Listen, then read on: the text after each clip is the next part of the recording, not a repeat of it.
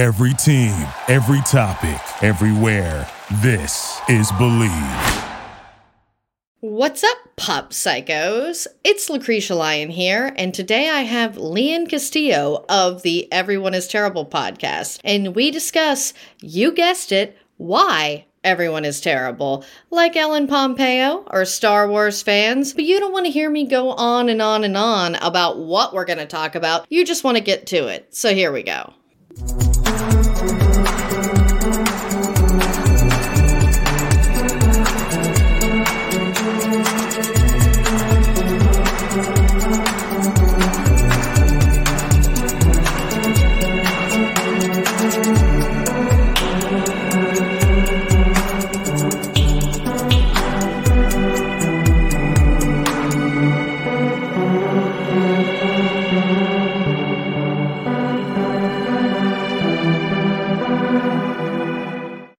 Well, there's that fun video that you can only see on Instagram, since I very will not likely post a video of this one either.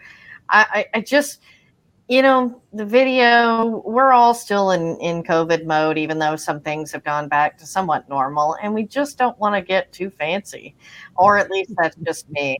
But I'm not alone here as your host, Lucretia Lyon, in Believe in Pop Psychology, which you probably already know that because you clicked on it and push play, and surely you're reading your phone, but on the off chance you didn't. I'm here with Everyone is Terrible himself, Hollywood Lian. Hi. Thanks for having me. Thank you for coming, because I just love your podcast, Everyone is Terrible, and I totally agree, and I'm surprised that there's so many people who still aren't there. I mean, I'm Mrs. Brightside. That was my old podcast, but yet even I'm on the Everyone is Terrible train, because let's face it, everyone has just gone insane. Mm-hmm. Yeah, everyone is terrible. It works in every concept, and it applies to everyone and everything, and if you play it safe in life, then you won't end up on the terrible list. What's the fun in that? So just know that it's people discussing people, but eventually you end up on the terrible list yourself. Yeah, and that's the beauty of it, though, is to me the best people are the ones who sort of know their flaws and don't necessarily say, fuck it, I'm going to always be terrible, but they understand them enough to keep them in check. But then when they put them out there, it can be really funny. Life is funny. Life is great. Don't take it too serious, Yeah. I mean, a great man once said, don't take life too seriously. You'll never get out alive. I forget the actual philosopher, but I got that from Van Wilder. Good old Ryan Reynolds. Yeah. I know. I love him. I joked about, like, if we have another apocalypse like we did yesterday, and we'll talk about that a little bit with the Instagram and Facebook being down. I have at least Two Guys, a Girl, and a Pizza Place, the complete series on DVD. So even if I don't have internet to stream stuff, I can still watch that. I still have Ryan Reynolds in his big breakout role. Keep your DVDs, people. Keep your DVDs. Keep those Blu-rays, because exactly like when Instagram and Facebook went down, WhatsApp went down. I was literally going crazy. Thank God I've always been a Twitter baby, so I was like fine on Twitter. I had my Twitter, but still, it was definitely. It's like, what did people do on the toilet? Because, like, I love Twitter, so I'm usually on Twitter other than on the toilet, but when it comes to like Instagram and Facebook, those are kind of their only like function to me.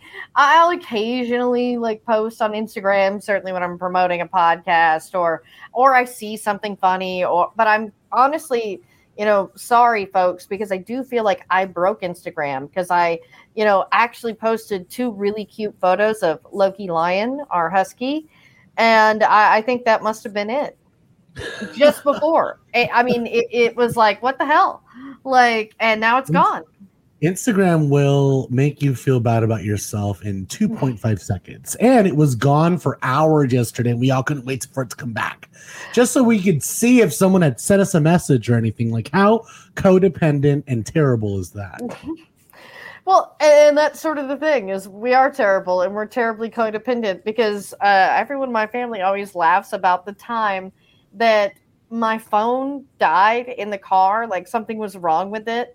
And they're like, what's going on? Because I look like horrified and I'm in shock, and I'm usually a pretty even keel. I mean, I'm a pothead, like, you know, but there's this shock and horror.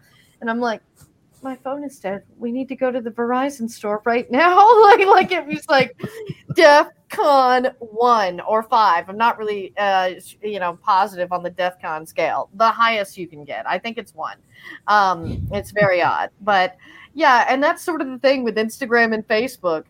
I felt compelled to where I never really post on them. I did think it was funny. Just before all this, I had.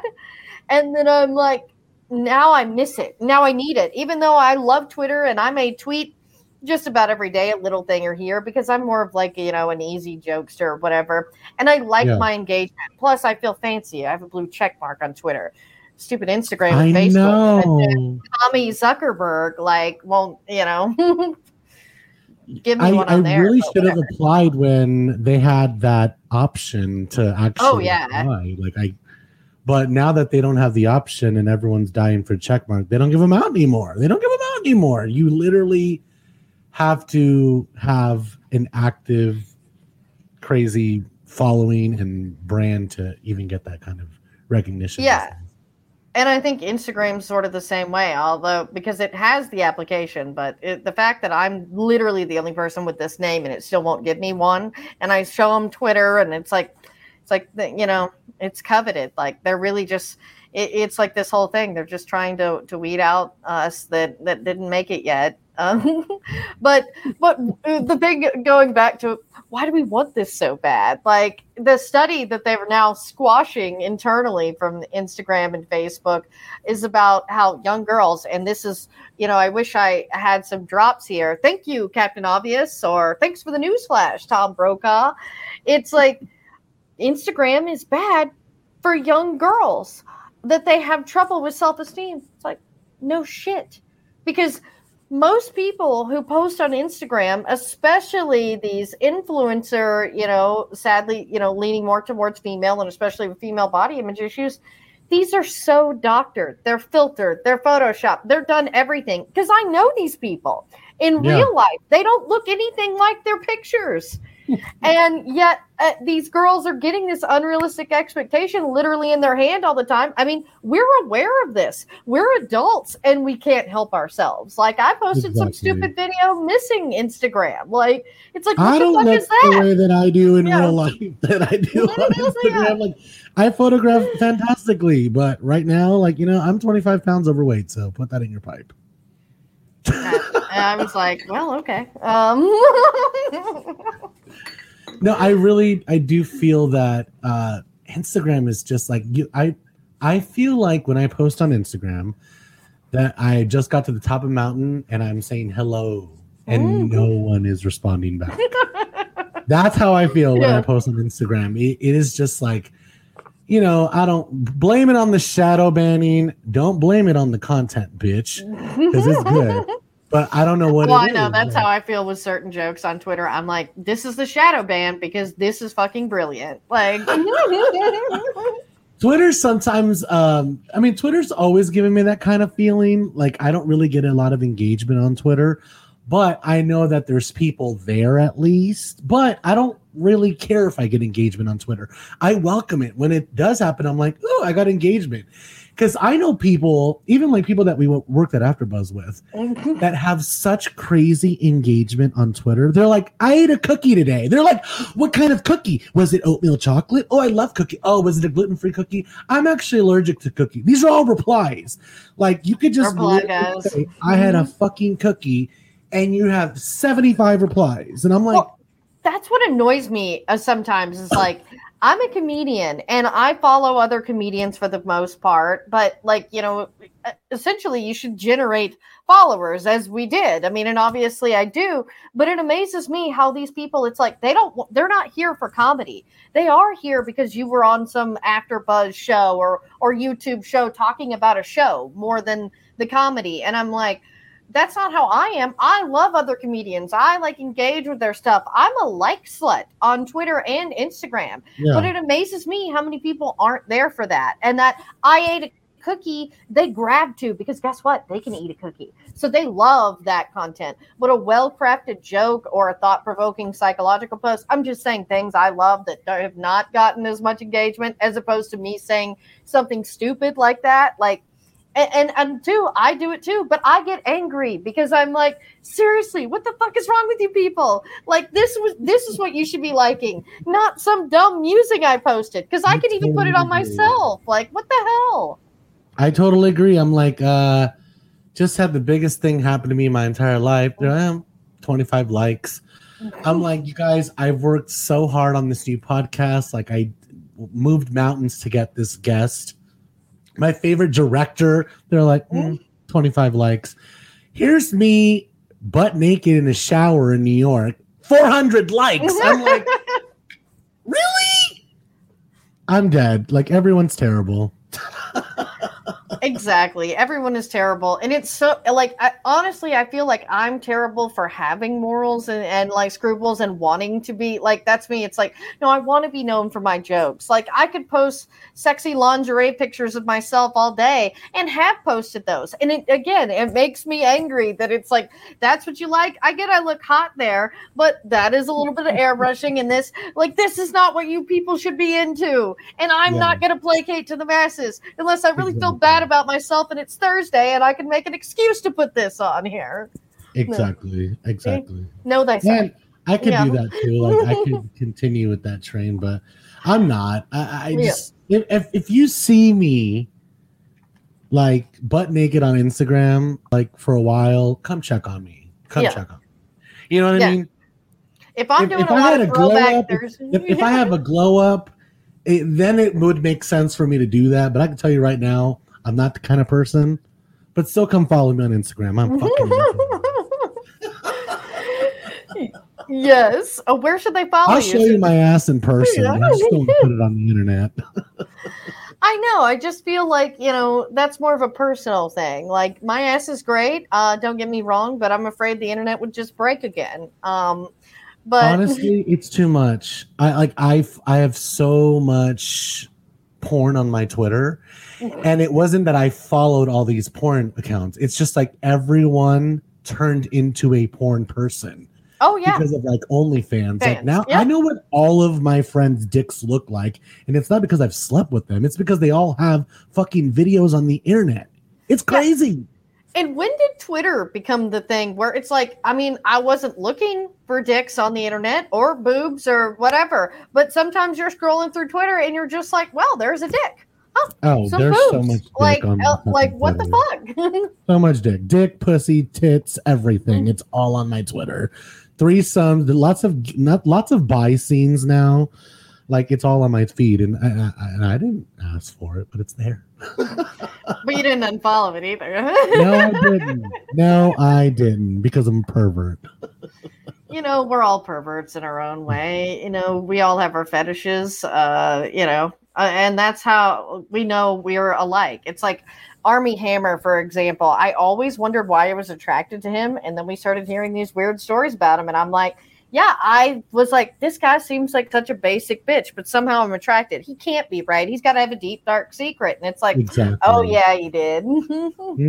I've always for Armie as well. So, yeah, when all those rumors came out, I'm like, he's been a freak. Right. He's been a freak. Yeah, you want to bite my toe off? Oh, God. Oh, you want my bottom ribs Marilyn Manson style? Okay. Like... But, it is unhealthy as all this sounds. The truly least healthy people are the ones that post selfies all the time. Because, like, that, as much as naked people are, like, exhibitionists, like, the selfie people and, like, the everyday selfie of their nonsense life, it's like, that is above 25 on the narcissism scale, like, big time. And it's funny, like, if I ever post a selfie, guys, and it ain't for money, for, promoting something, because again, I'm open to that. I don't really, I'm not bothered by that sort of influencer behavior because I need money. But, but yeah, it's like you see people posting selfies, they're not doing well. Check on your friends, guys.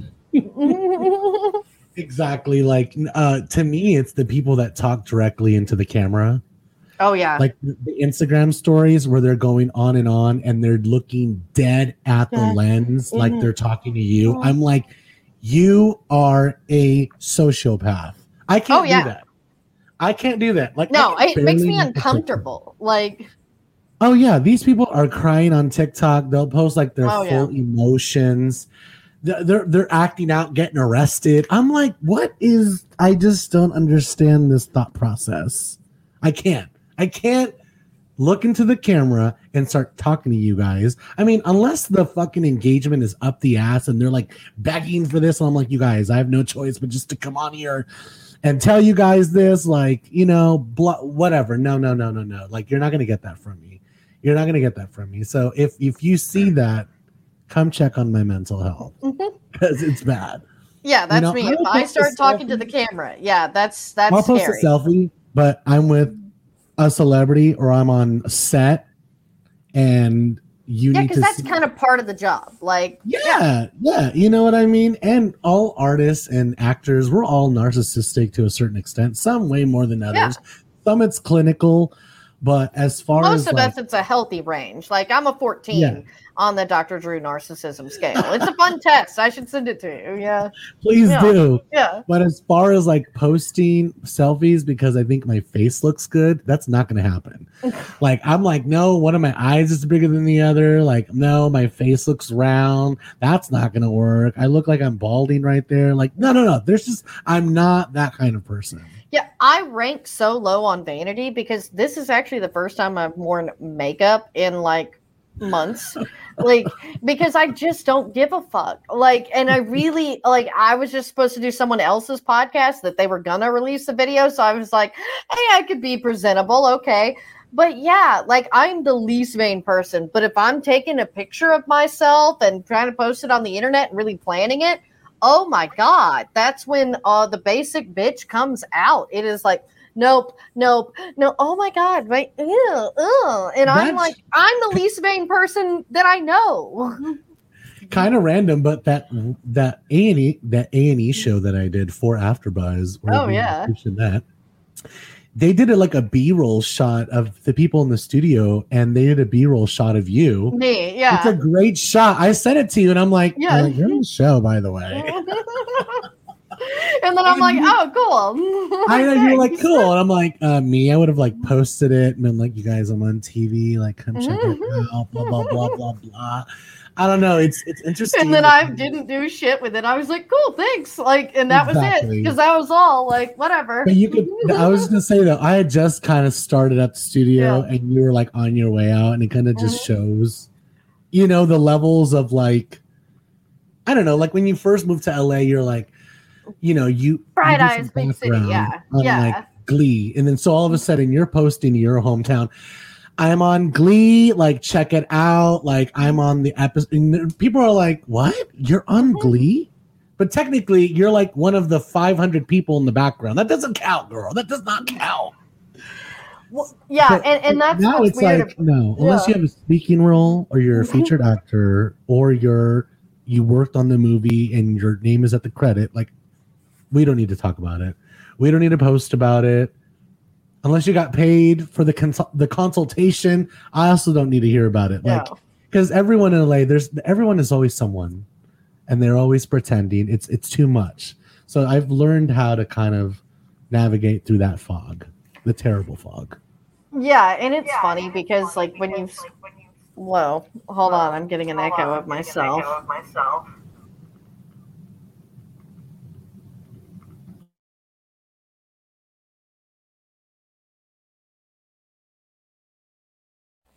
See, speaking of non-vanity, I don't even like the sound of my own voice. And it's not so much an insecurity. Like, I mean, we all have them, even me sometimes, like I say, even taking the picture. But it's interesting to me how I've always been a little bit more of like, only certain things really do matter to me. Like I say, the tweets, like the jokes I love.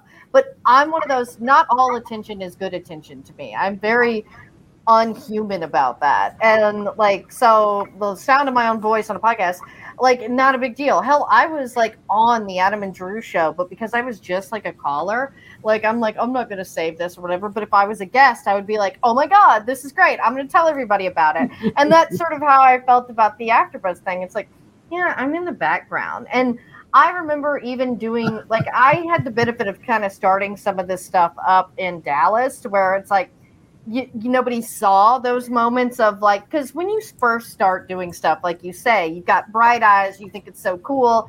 And it was like the early days, I think, of social media. Because I remember I loved Twitter and would tweet, and I guarantee there's such dumb shit, like, or whatever.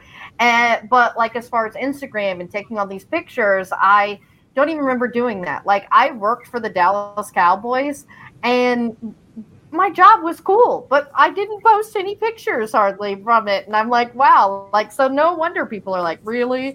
But that's what everything's become, is like, if you're not showing 100% of everything you're doing, people don't think you're doing things. And it's like, no, I don't need to share every little moment. And exactly, sir, I don't want to lie to people, because that's one thing I think is the biggest problem in LA, is like, because we all make it look so glamorous, and we make things out to be bigger and better than they're supposed to be. People come there with like these really high expectations. And I'm here to tell you guys, it sucks. Like, for the most part, it sucks. So those moments, like, as silly as it was, like, I would always get to do like the Santa Clarita Diet, that Netflix show. I loved it. And I would go to their big premiere.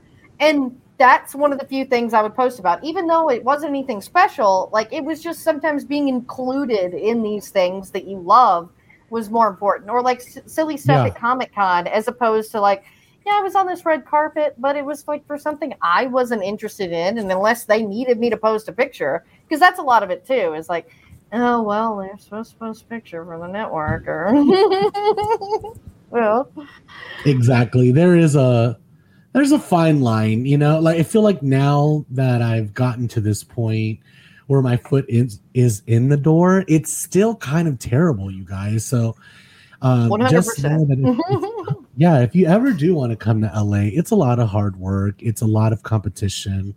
You know, if you're easily bothered by the bigger fish in the room, like, don't even come here. Like, in your hometown, you're in a fish tank and you're like, wow, I'm the big fish in the fish tank. Like, when you come out here, you're literally like Nemo in the ocean. You know, so there's always there's always someone hotter, younger, prettier, funnier, everything. So you just have to trust that what you're bringing is enough and strong enough and different enough to kind of cut through everything. And it takes years of just being in the ring to even figure that out. So even if someone were to tell me that at the beginning, I still wouldn't figure it out. Because I came out of here and tried to emulate people's career. I would ask them specifically what they would do, what they did, and then I would try that. Like, it was going to work out for me. It's just like, you really just have to come and figure out what you're good at. And like, somehow LA will bring it out of you if you're tough enough to survive it. Yeah, and that's the thing, is you just have to survive it. And really, like, as lame as this advice sounds, it is sort of what you usually get from good sources. And it really is that, because guess what? There's no competition for you if you are your unique self.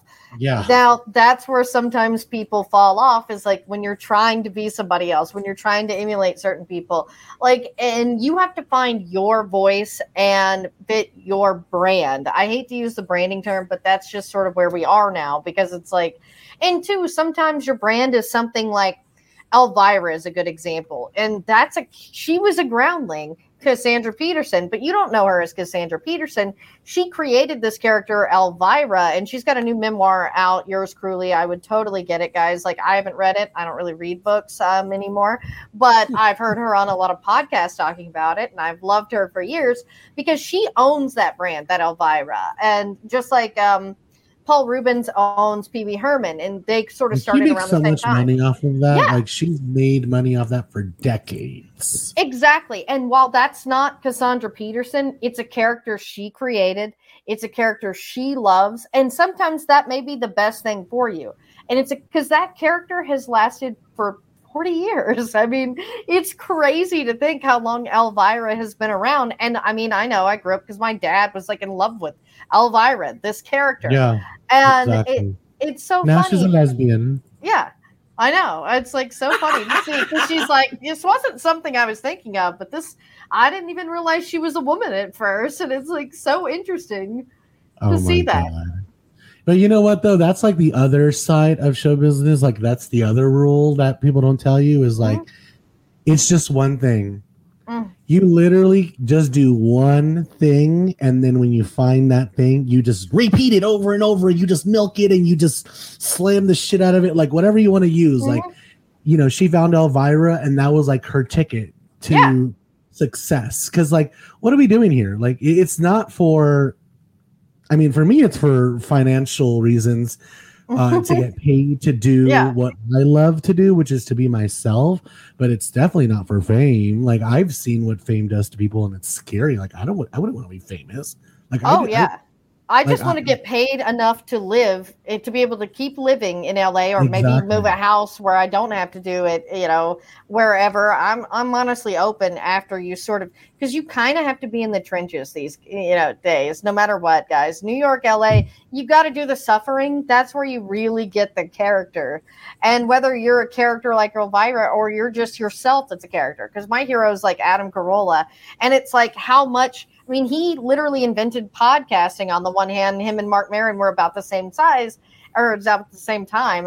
No, Adam's like a foot taller than Mark Maron. But did you ever get to meet Adam? Oh, yeah, I've met Adam a few times, yeah. You met him at AfterBuzz, right? Because he's like one of Kevin's really good friends. Well, he likes Maria, so Kevin likes to overplay. We'll get a little too inside AfterBuzz, and I'm like, I'm going to say something I probably shouldn't.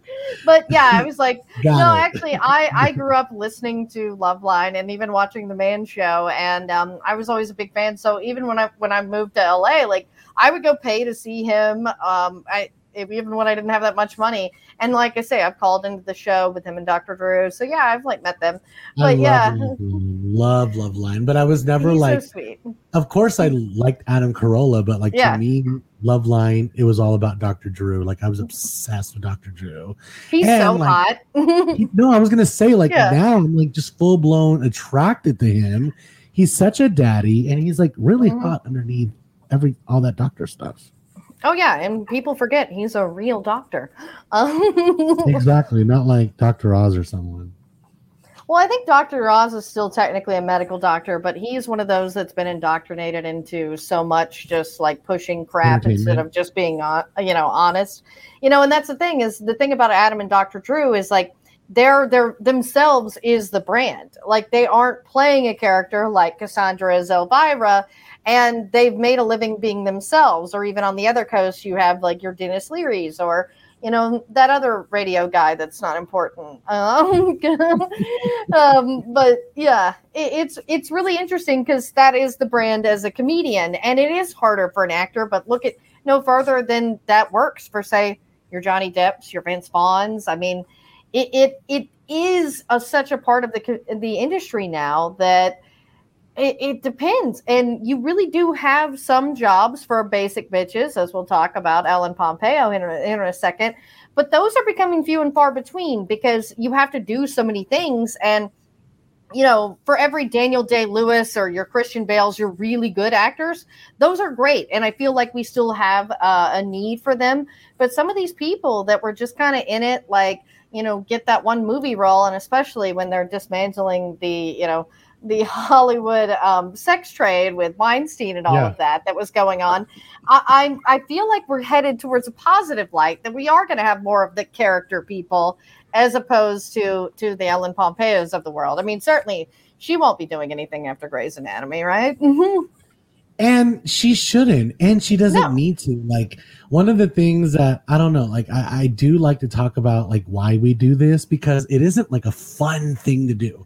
I know in theater and like when we're all in high school, we're like, we want to grow up to be an actor. We want to go to LA and be a host, or I want to be a red carpet journalist. Like all of that sounds fun, but to actually be successful at it in Hollywood is really, really hard.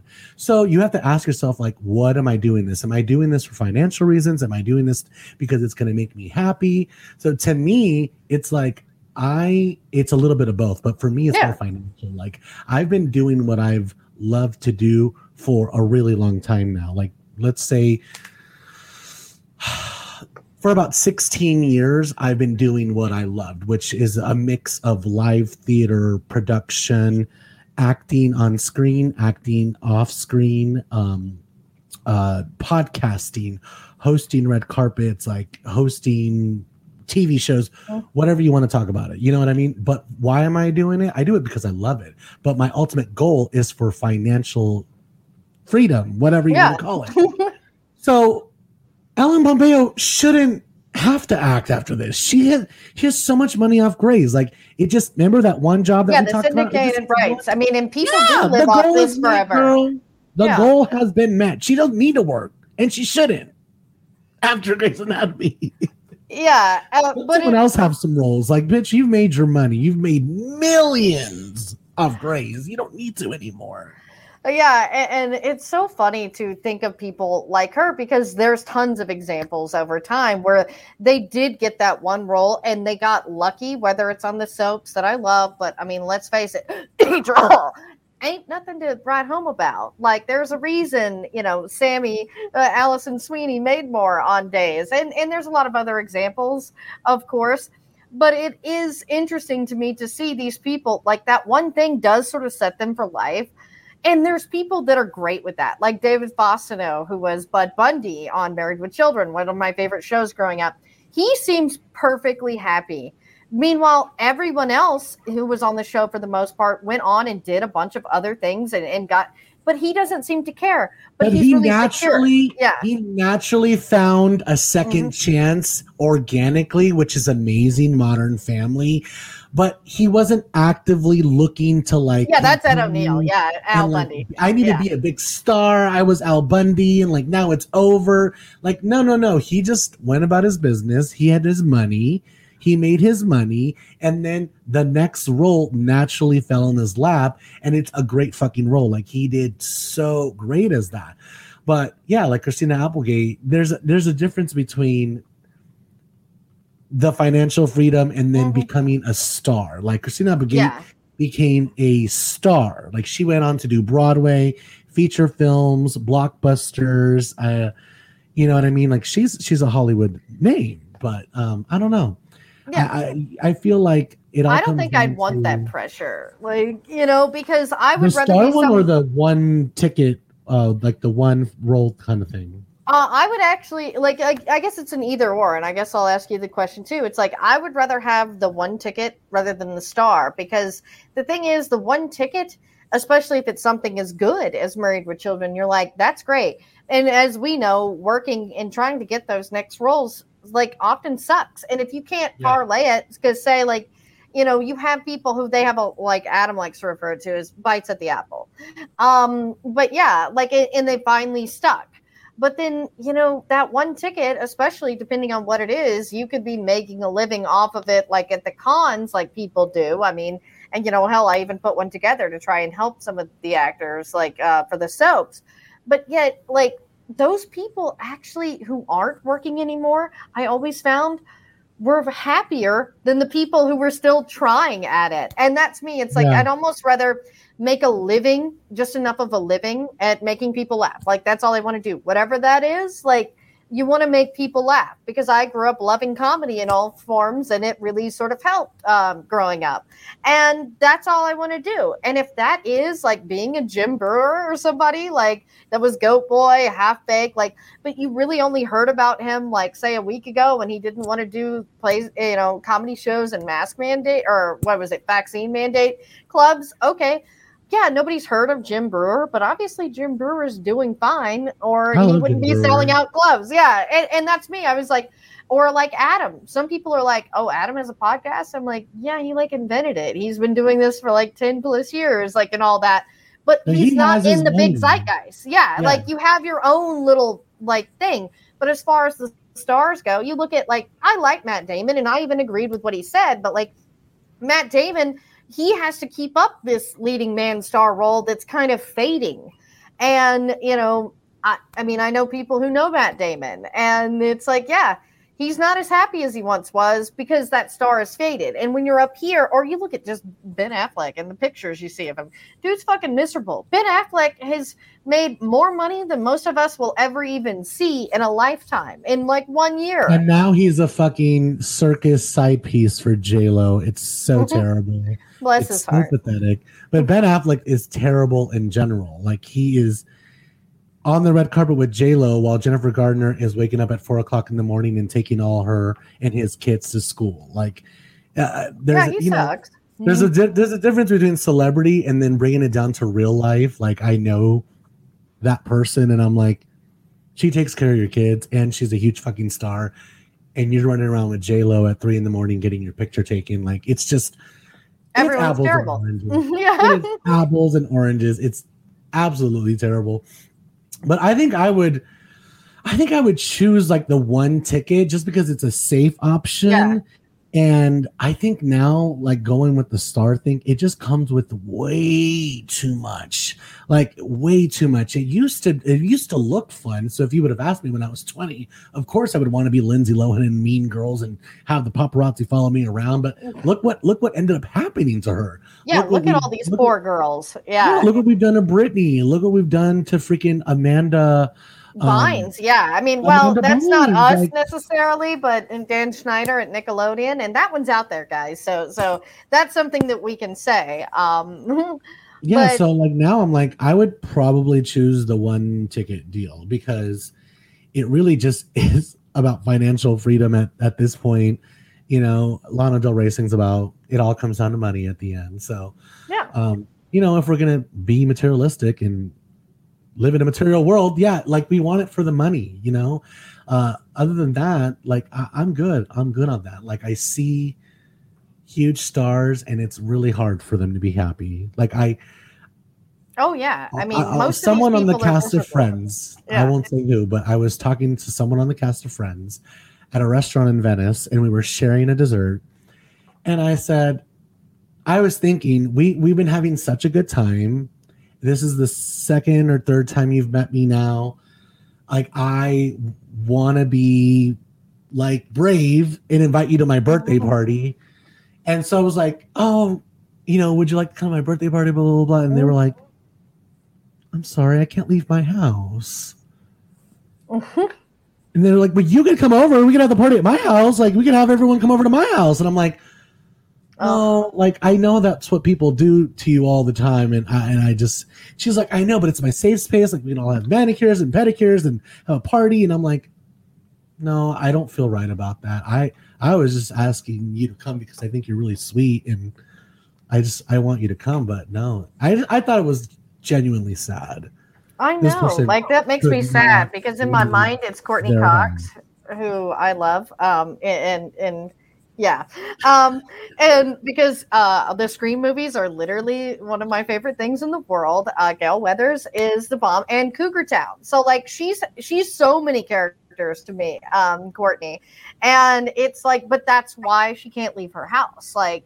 Because if it's not somebody who grew up with Friends and loves Friends, it's Cougar Town, it's Scream, it's Ace Ventura. I mean, if Courtney is the really person in question, the GOAT. She's the GOAT. And I love Jennifer Aniston too because she's in and Lisa Kudrow. I mean, you literally think about that cast, and that's why I love the reunion. Is they kind of talk about it like they were in this bubble, and only they have ever felt what it was like to be on that show and how crazy it is. Like in growing up in that as they did, and how like none of them can really walk around. I mean, anymore. I mean, and without being bombarded. And they're not the thirsty, like, you know, Olivia Munns and Ana de Armas who are paying paparazzi to be, you know, take pictures of them all the time, like to be relevant.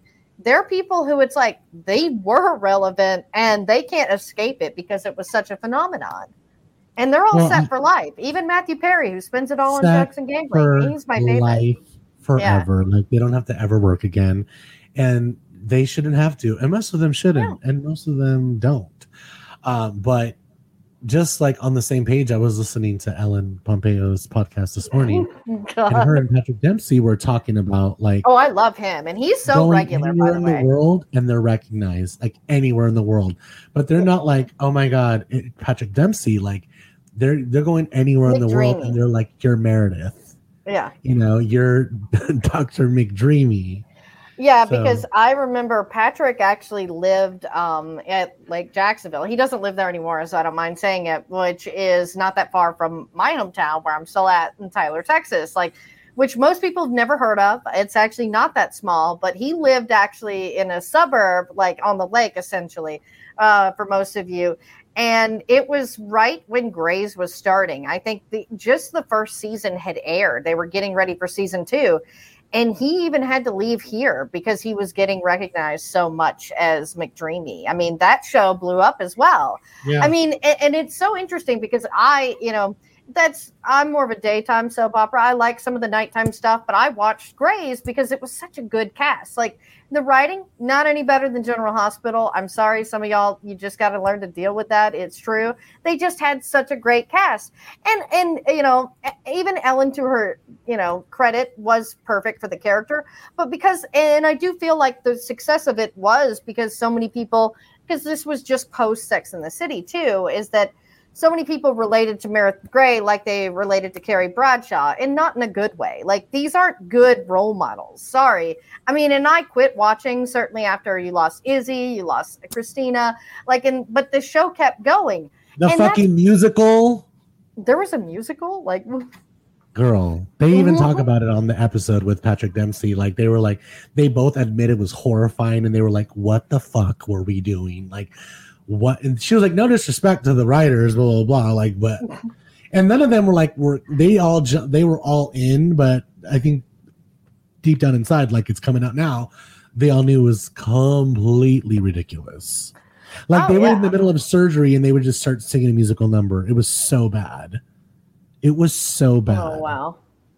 But Grey's, it just used to be so good. It's a cultural phenomenon. I went to the Grey's Anatomy pop-up museum in West Hollywood.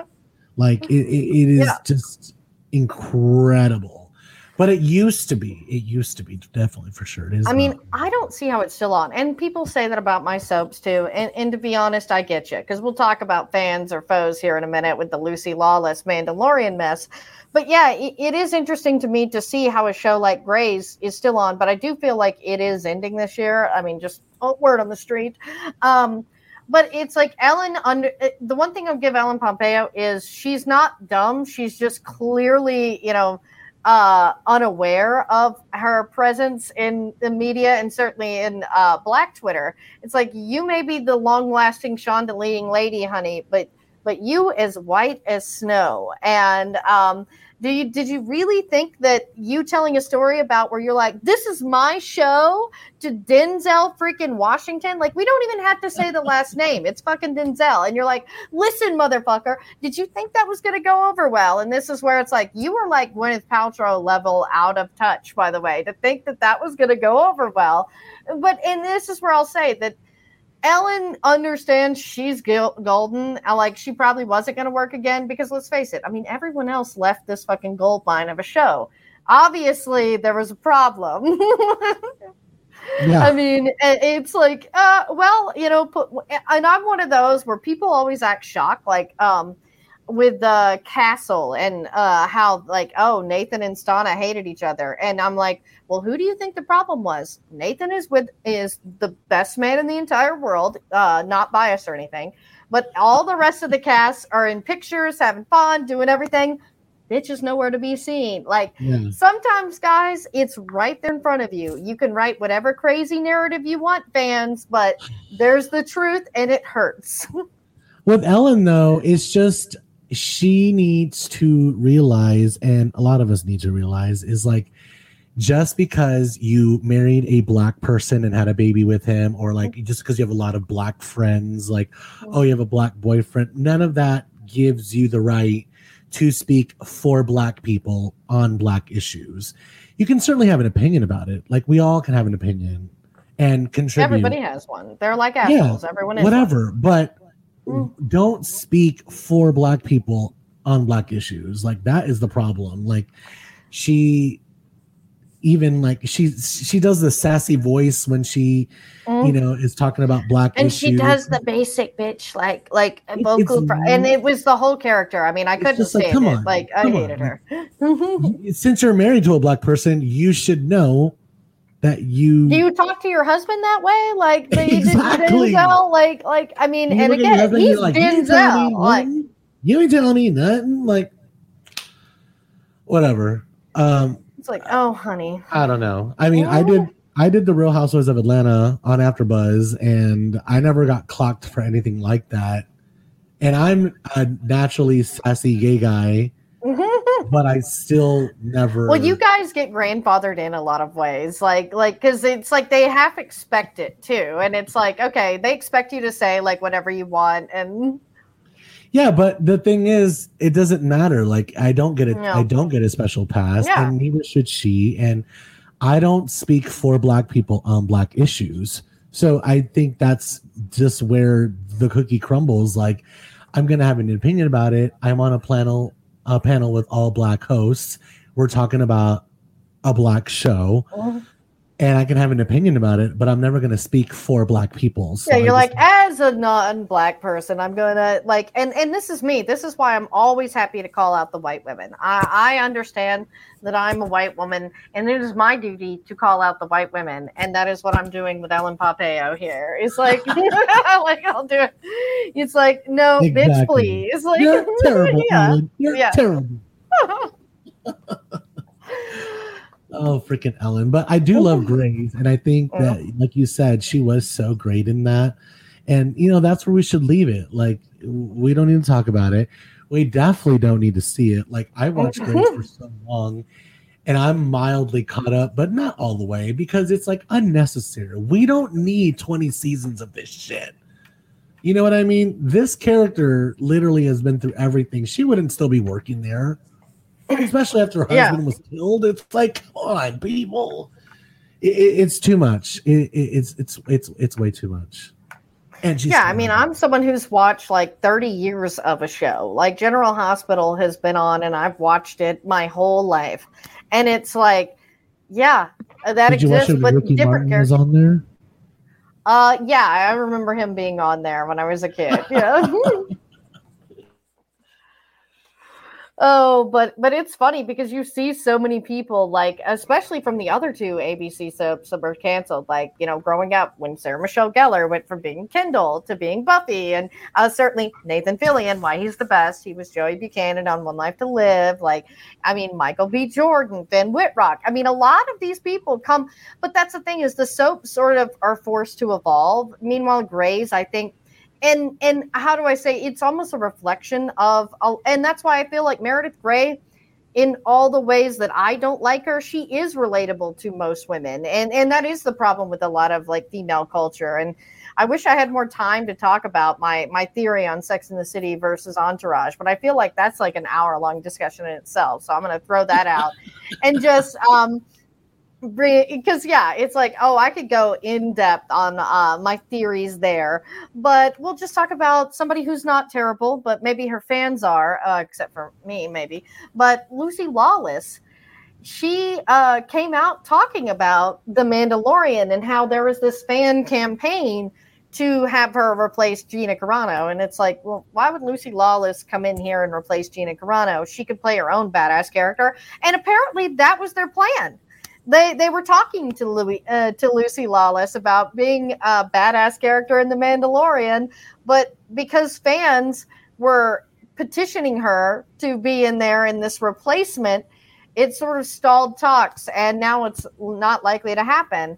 And this is what frustrates me, and I figured you had a good opinion on this, being a former AfterBuzzer as well, is that are fans ultimately the detriment to their shows? Yes. I mean, like, yes, absolutely. It's so sad because that's the reason I quit doing fan content, was because it's like, especially with the soaps, and I've done them for so long. I mean, that was my first thing at AfterBuzz. Like I say, I've watched General Hospital my whole life. I remember being on message boards and everything back in the day before Twitter and everything. But yeah, like even doing the shows and everything, you just realize how toxic. And soap fans are the worst, except I don't really know reality TV show fans, but I'd imagine they're pretty like neck and neck. I mean, there's a lot of crossover with Elaine Davidson, Lisa Rinna, like Denise Richards. They're all on the show. The Bravo fans are literally ruthless. People have lost their jobs. Like I literally today, like one of my favorite Bravo accounts, like she was reposting a situation where like someone came after someone on Real Housewives of Potomac and was like calling her all sorts of things. And then so the housewife forwarded it to his employer. And so now he's like, he was forced to apologize and was like, I'm so sorry I did that. And then so someone was like, what'd you do today? And be like, oh, well, I was bullying someone on a reality show over the weekend and my boss found out and I had to apologize this morning. But it's like, really? Did you? I don't know. It's absolutely out of control. I think we've kind of lost our marbles.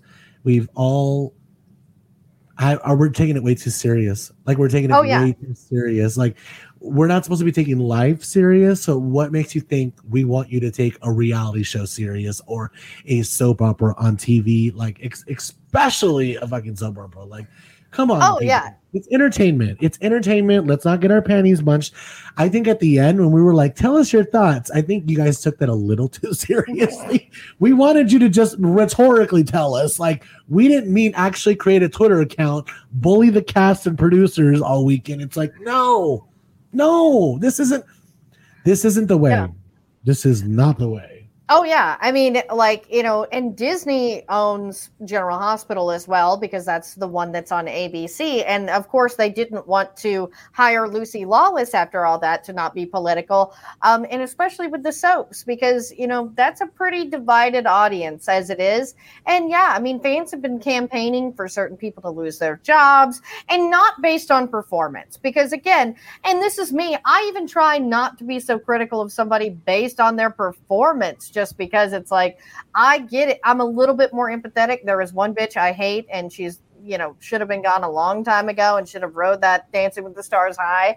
But again, it's because she's lazy. She shows up. I mean, and that's what I don't like, is like when people aren't giving it 110%. But the soap fans have like the one actress who's on GH all the time, is triggering to them if anybody pays her a compliment. And I'm like, look, guys, like, she's on there every fucking day giving 110%, whether you like her or not, and you don't know her. You just don't like that her boyfriend got hired and you didn't like him. And that's really what this all comes down to. And you feel like nobody listened to you. No, they just didn't care. They wanted this woman who's actually popular by most people who aren't online all day, like, who does a good job. They were like, look, we love you. We'll love him. I mean, we'll work this out. And yeah, it went on for years and it's still going on. And guess what? It's these people's job. Your job, you know, unlike my job at the time, is not to talk about soaps. Like it's like, and it's so crazy because you're just like, guys, like, if you don't want to watch the show because of this, don't watch the show. But why do you think that it's okay? I mean, you prevented Lucy Lawless from getting a job, and these soap fans think it's like you're trying to get this guy fired because he's against vaccine mandates, and you're like, but he's a good actor. Like, this doesn't make sense. Yeah, like, you screw if you do, you screw if you don't. Yeah. Like, I don't. The Lucy thing, it sucks because, like, she's the best. I know, and it's like I've lost roles to little technicalities here and there, and like it still bums me out because I still am not where I want to be. So it's like, what if she wasn't Lucy? Like, what if she wasn't Xena Warrior Princess? I mean, come on. No, it's just like, come on, you guys. Do we have to ruin everything? Like, I think we just need to all calm the fuck down. Well, you look at like Shane McGillis, who got a job on SNL and literally didn't even get to, because it was 4 hours later, somebody didn't like what he said on the podcast and it spitballed and then he got fired. But he's almost like, because like most people who got fired from SNL, like the late Norm Macdonald, one of my heroes, of course, Chris Rock, most of these people went on to do better things, but it's like he didn't even get to shoot his shot. because people didn't like something he said. And it wasn't, and this is where it's like, I get it's not a meritocracy, but the times it can be, we need to, and that's where I feel like people got is like, we're sort of moving away from that cancel culture because there's situations like Lucy Lawless not getting this job, but now that that's out here, it's like, I feel like people are losing more and more of their power as far as that goes, because you have so many people who've come back or are talking out against it, and not in the, oh man, I didn't like sort of way. It's just like, look, taking down the man. Yeah. Like I get the taking down the man thing. I get it. But we also can't. But who is the man? Like you're the man. Like, you know, everyone give the power to the crowd either. Like you ever seen a big productive crowd? No, it's always the crowd is too large. It's unruly. It's wild. It's unpredictable. Like so, sadly, I feel like it's a double-edged sword, and it's not going away. So it's like we have given the power to the people. Unfortunately, too much power. That's why it all flies back in our face. That's why people get canceled. That's why shit explodes in our faces. Just like we give so much love to someone, and then the next thing you know, we hate them so much we have to bring them down. And it's because it's like we can't just be even. We have to do big because swings. You threw all your eggs in one basket to begin with. It's like we just don't love greats anymore. We love what's good right now, and it's like that is not the way.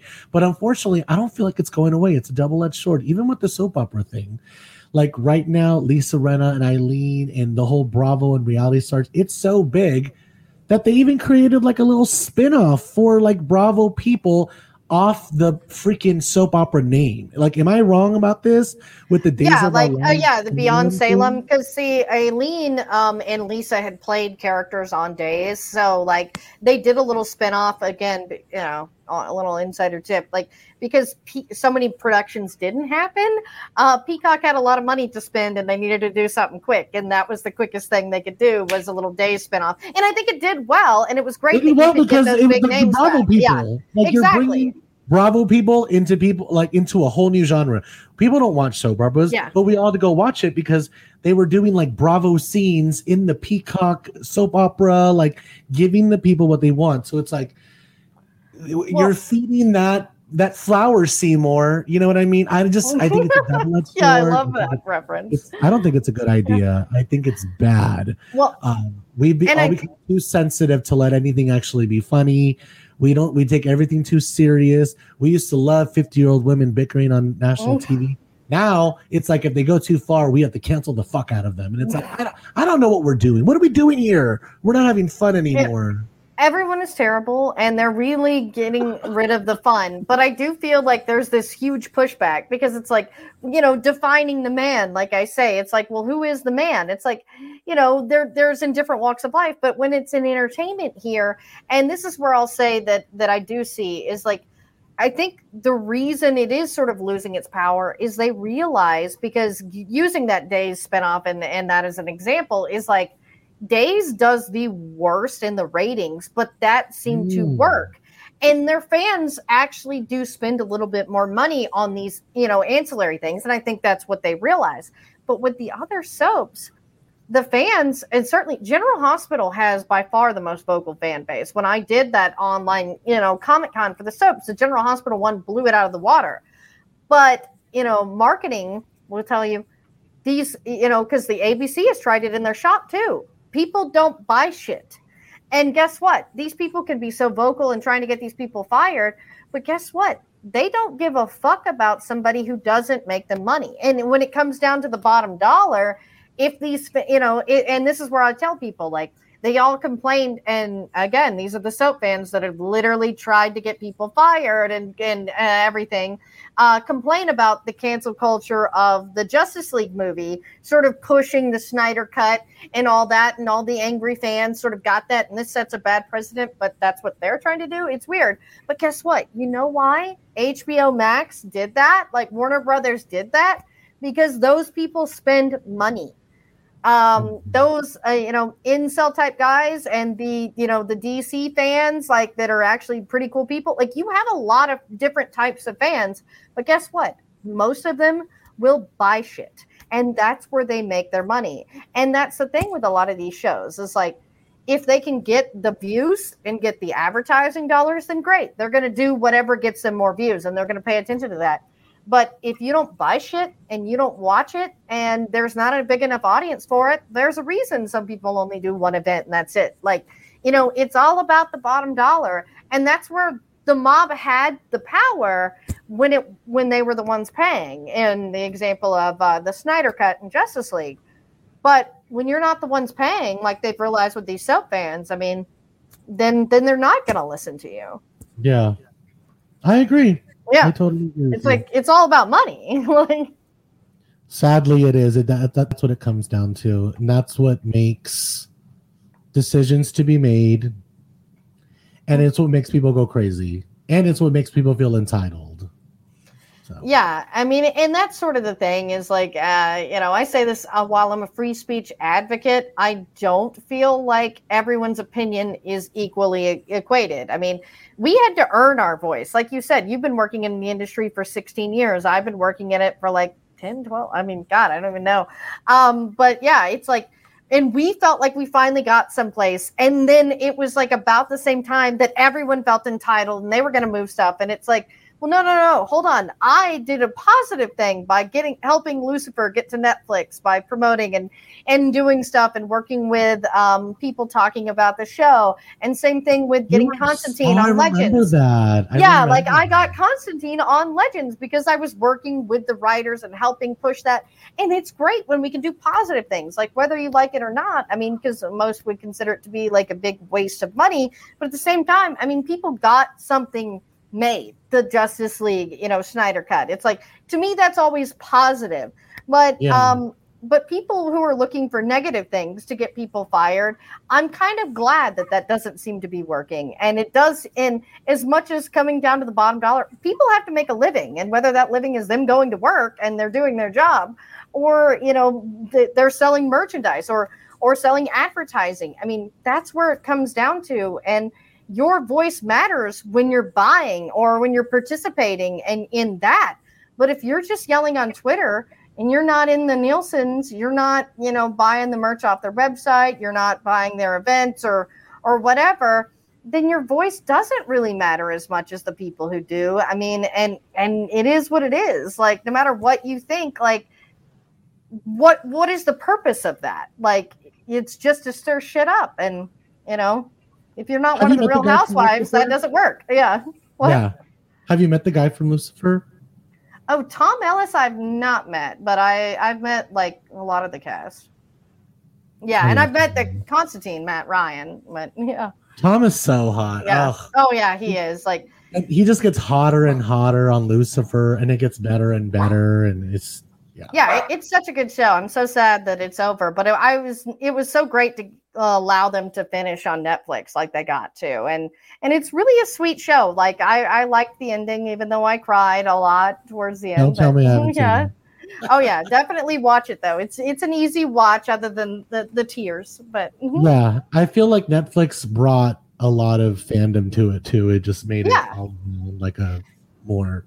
And it's funny because Lucifer, much like a lot of other horror stuff, best fans in the world. Like, it's funny how horror fans are the nicest people, because our Evil Dead group never ever, like with Lucy Lawless, she was on that show and it was like, these people are happy. They're so positive compared to like the reality shows and the soap operas and certainly the comic books and things like that too, where you're like, it's funny how horror fans nice as can be, positive. Maybe it comes down to daytime people and nighttime people. You saying the night owls are happier? Yeah. No, cranky. You need to put the Twitter down and come hang out with the nighttime people. They're much nicer. That's funny. Yeah, I know. There may be some theory to that. Although I would think, because the soaps don't even really start till like lunch. These people are people. I like to say that they're honestly unemployables. Like Adam bitches about this all the time. And even though I watch daytime, I mean, hell, I had work like because of COVID, like most of the year. And so it's like, I understand I'm in that category. It's called self-awareness. Everyone is terrible. But yeah, it's like, yeah, maybe if you had a job, like, you wouldn't be so invested in this show. Like, exactly. Well, I don't know. These people have jobs and they have time to bully people on the internet about reality TV. So don't know. Maybe they need to get a hobby too. Yeah, the toxic fandom, I think it's gotten out of control. We need to bring it down. I mean, it's going crazy in the Disney arenas, in the reality TV arenas. Like, come on, people. Well, as we conclude, that's a good end cap to Everyone is Terrible. Where can they find you and Everyone is Terrible?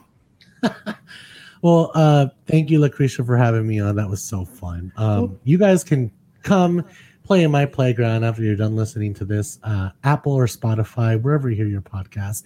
The show is called Everyone is Terrible. We just talk about reality TV, pop culture, whatever's hot. We are talking about it. Whatever you're watching, we are talking about it. I just did a deep dive on all the terrible characters of Schitt's Creek. I just did a terrible dive on all the shitty characters of, all the terrible characters of Sex and the City. I just had Rebecca. And they were all. They are terrible. And then check me on Pretty Smart, Netflix. I'm playing a drag queen, something I've never done before. So, like, you're not going to be able to find me. I'm going to be in drag. So, DM me if you see me. You're like, it's this one. You're this one. All right. Yeah. So, yeah, and come listen to the podcast. It's called Everyone is Terrible. I'm going to have Lucretia on soon. We're going to think of a good episode for you to come on. So, cool. Come check us since out. I have opinions. Yeah, thank you. And since I'm Lucretia Lyon, guys, you can always find me at LACRETIALYON anywhere on the internet, since there is only one. Catch me outside. How about that? Thank you for listening to Believe. You can show support to your host by subscribing to the show and giving us a 5-star rating on your preferred platform. Check us out at Believe.com and search for BLEAV on YouTube.